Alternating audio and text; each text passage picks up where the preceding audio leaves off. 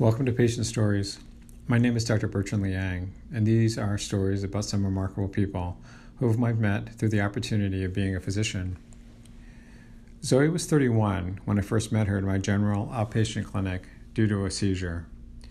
From her chart, I could see she had a diagnosis of a kind of ovarian cancer, one of the most common types. I also noted that she had had a seizure just a few weeks ago and had been placed on anti-seizure, or what we call anticonvulsant medication, and then referred to me. Moving through the notes, it was clear that Zoe had survived a long time with her tumor, at least 3 years, which was unusual, given these tumors typically had a short average time of survival. I also noted that she had seen her oncologist that morning, and that her MRI scan of her brain had been done the week before. I flipped from the notes into the general imaging portion of her chart and pulled up the scan from a week ago.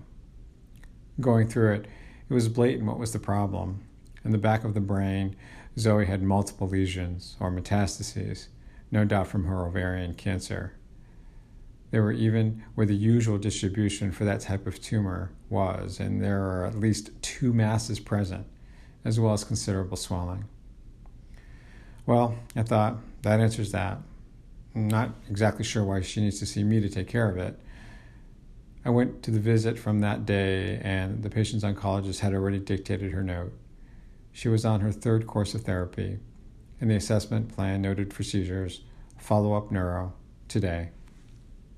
When the patient arrived, she was with an older-looking gentleman, quite distinguished appearing, and wearing a tie and a tweed coat. As I introduced myself, he quickly pointed out that he was the patient's father, even before the patient herself could say so. As we began our discussion, he interrupted me and asked if I was a father, to which I acknowledged. He then described to me what horror it was to see his daughter have a seizure, and that I must do everything I could to prevent it from happening again. I looked over at the patient, who expressed little surprise or emotion of the statement, but just a calm look of tolerance, presumably practiced during her care visits previously. I told the patient's father that was my goal, and proceeded to speak with the patient about what she remembered, what did people say happened to her, and what the events were after she woke up. The patient noted that she just felt unsteady and out of sorts, and the next thing she remembers was that an EMT was asking if she was able to move onto a gurney from where she was on the floor. Her father added that she shook like a leaf in a storm, and that he had witnessed the entire thing, which lasted anywhere between 20 to 30 seconds, although it seemed like forever, he noted. It was he who called the ambulance and got her to the emergency department, who stabilized her and started her on anti-seizure medications. In fact, 2. Thanks for the details, I noted to the patient and her father, a little surprised that 2 medications were started. Did they get an MRI there as well? Well, they did a lot of tests, but I'm not sure about that. They did do one last week, said the patient. Okay, thanks. I think I saw that one. Is that where they found the spread to the brain? The patient and her father looked at one another. What are you talking about, doctor? Asked the patient's father. What anti-seizure medications did the emergency department put you on? I asked quickly in response. These 2, said the patient, handing over 2 orange prescription bottles. One was for Keppra, a standard anti-epileptic, and the other for dexamethasone, a steroid usually used to decrease brain swelling. Now I began to realize that something had been lost in translation. Either the doctors in the emergency department hadn't told the patient that the steroid was for brain swelling, or the patient and her father had not understood. But either way, it hadn't been clear why she was on it. And even in the context of this, the patient had seen her oncologist that morning, and there didn't seem to be any mention of this or discussion. Well, Zoe, let me show you your MRI scan from last week. And we proceeded to go over the scan, the lesions, and the swelling, which required the steroid. There was silence from her father, and the same tolerance from the patient that she had shown before. After we went over the scans, I got the question I couldn't answer but anticipated. Why didn't anyone tell us this?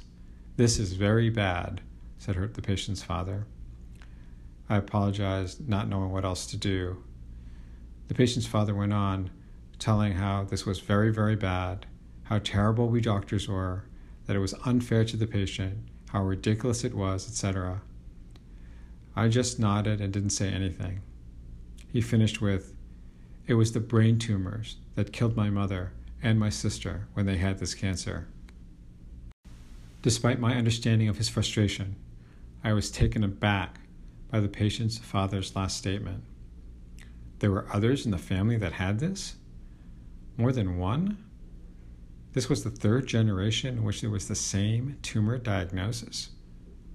I again apologized and asked these questions to the patient's father, to which both he and his daughter noted that, why, yes, this was in the family for 3 generations, and yes, it was the same cancer. "Have you seen genetic counseling?" I asked, after shaking my head a few times during our last interaction. "No, why?" asked Zoe in a perplexed tone. I then immediately blurted out my next question that I regretted. "Didn't your oncologist suggest it?" "No, he didn't. I just said that," said the patient, less calm than before. I stopped, put myself in the place of the patient, and realized that we needed to move forward rather than backward. That despite this, we needed to both address the patient's needs, but also that of the families, and that any self-serving attitude I had would not make the situation any better. "Do you have children?" I asked the patient gently. She pulled out her purse and showed me a picture of a 3-ish-year-old boy and a probably 1-year-old. "Born a girl," said the patient's dad proudly. All I could think about was a potential autosomal dominant situation, given the every generation cancer diagnosis described. But I didn't say anything. "That's wonderful. I know you've been responding to your chemotherapy, but you will need some additional therapy for those brain lesions. I'll arrange for you to see some of the radiation doctors for their opinion.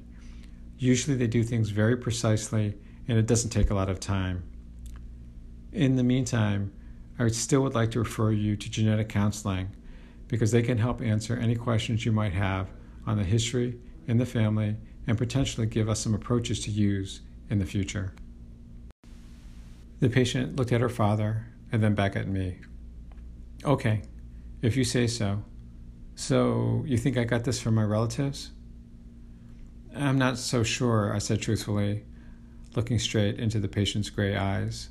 But I said, "It is a possibility, and you should know, and what implications it might have for the future."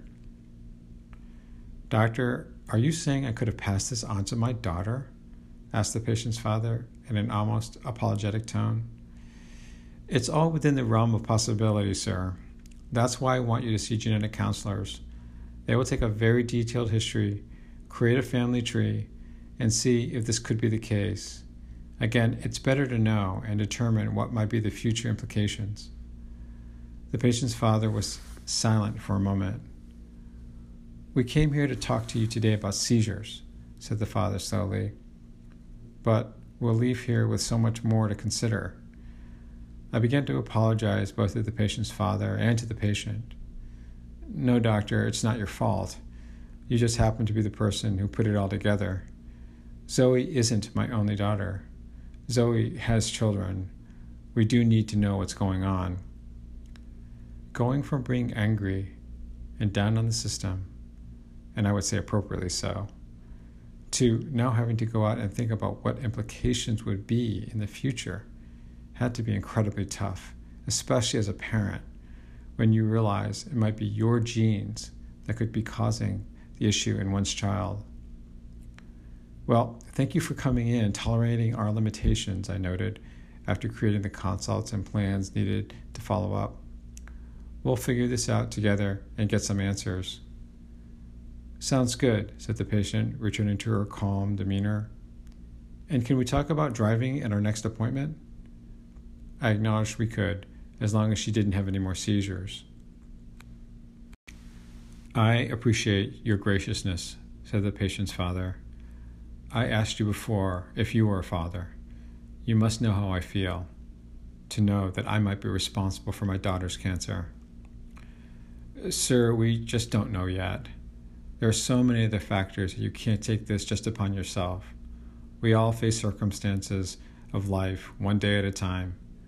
We can't do anything about yesterday. We can't even do anything about tomorrow. But we can do something about today. I smiled. You can see the Buddhist in me. Zoe's father smiled, a sad smile back. We'll see you again, doctor. I shook both their hands, and as I left the room, thought about Zoe's dad's angst.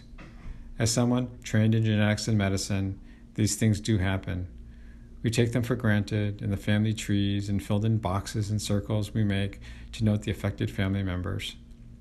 But sometimes it takes a live experience to know what it must feel like to be one of those affected, more than just a colored in shape, and look down a generation to see that we might have been responsible of affecting someone we love, someone like our children. Thank you very much for joining me for Patient Stories. Be happy, be healthy, and find peace.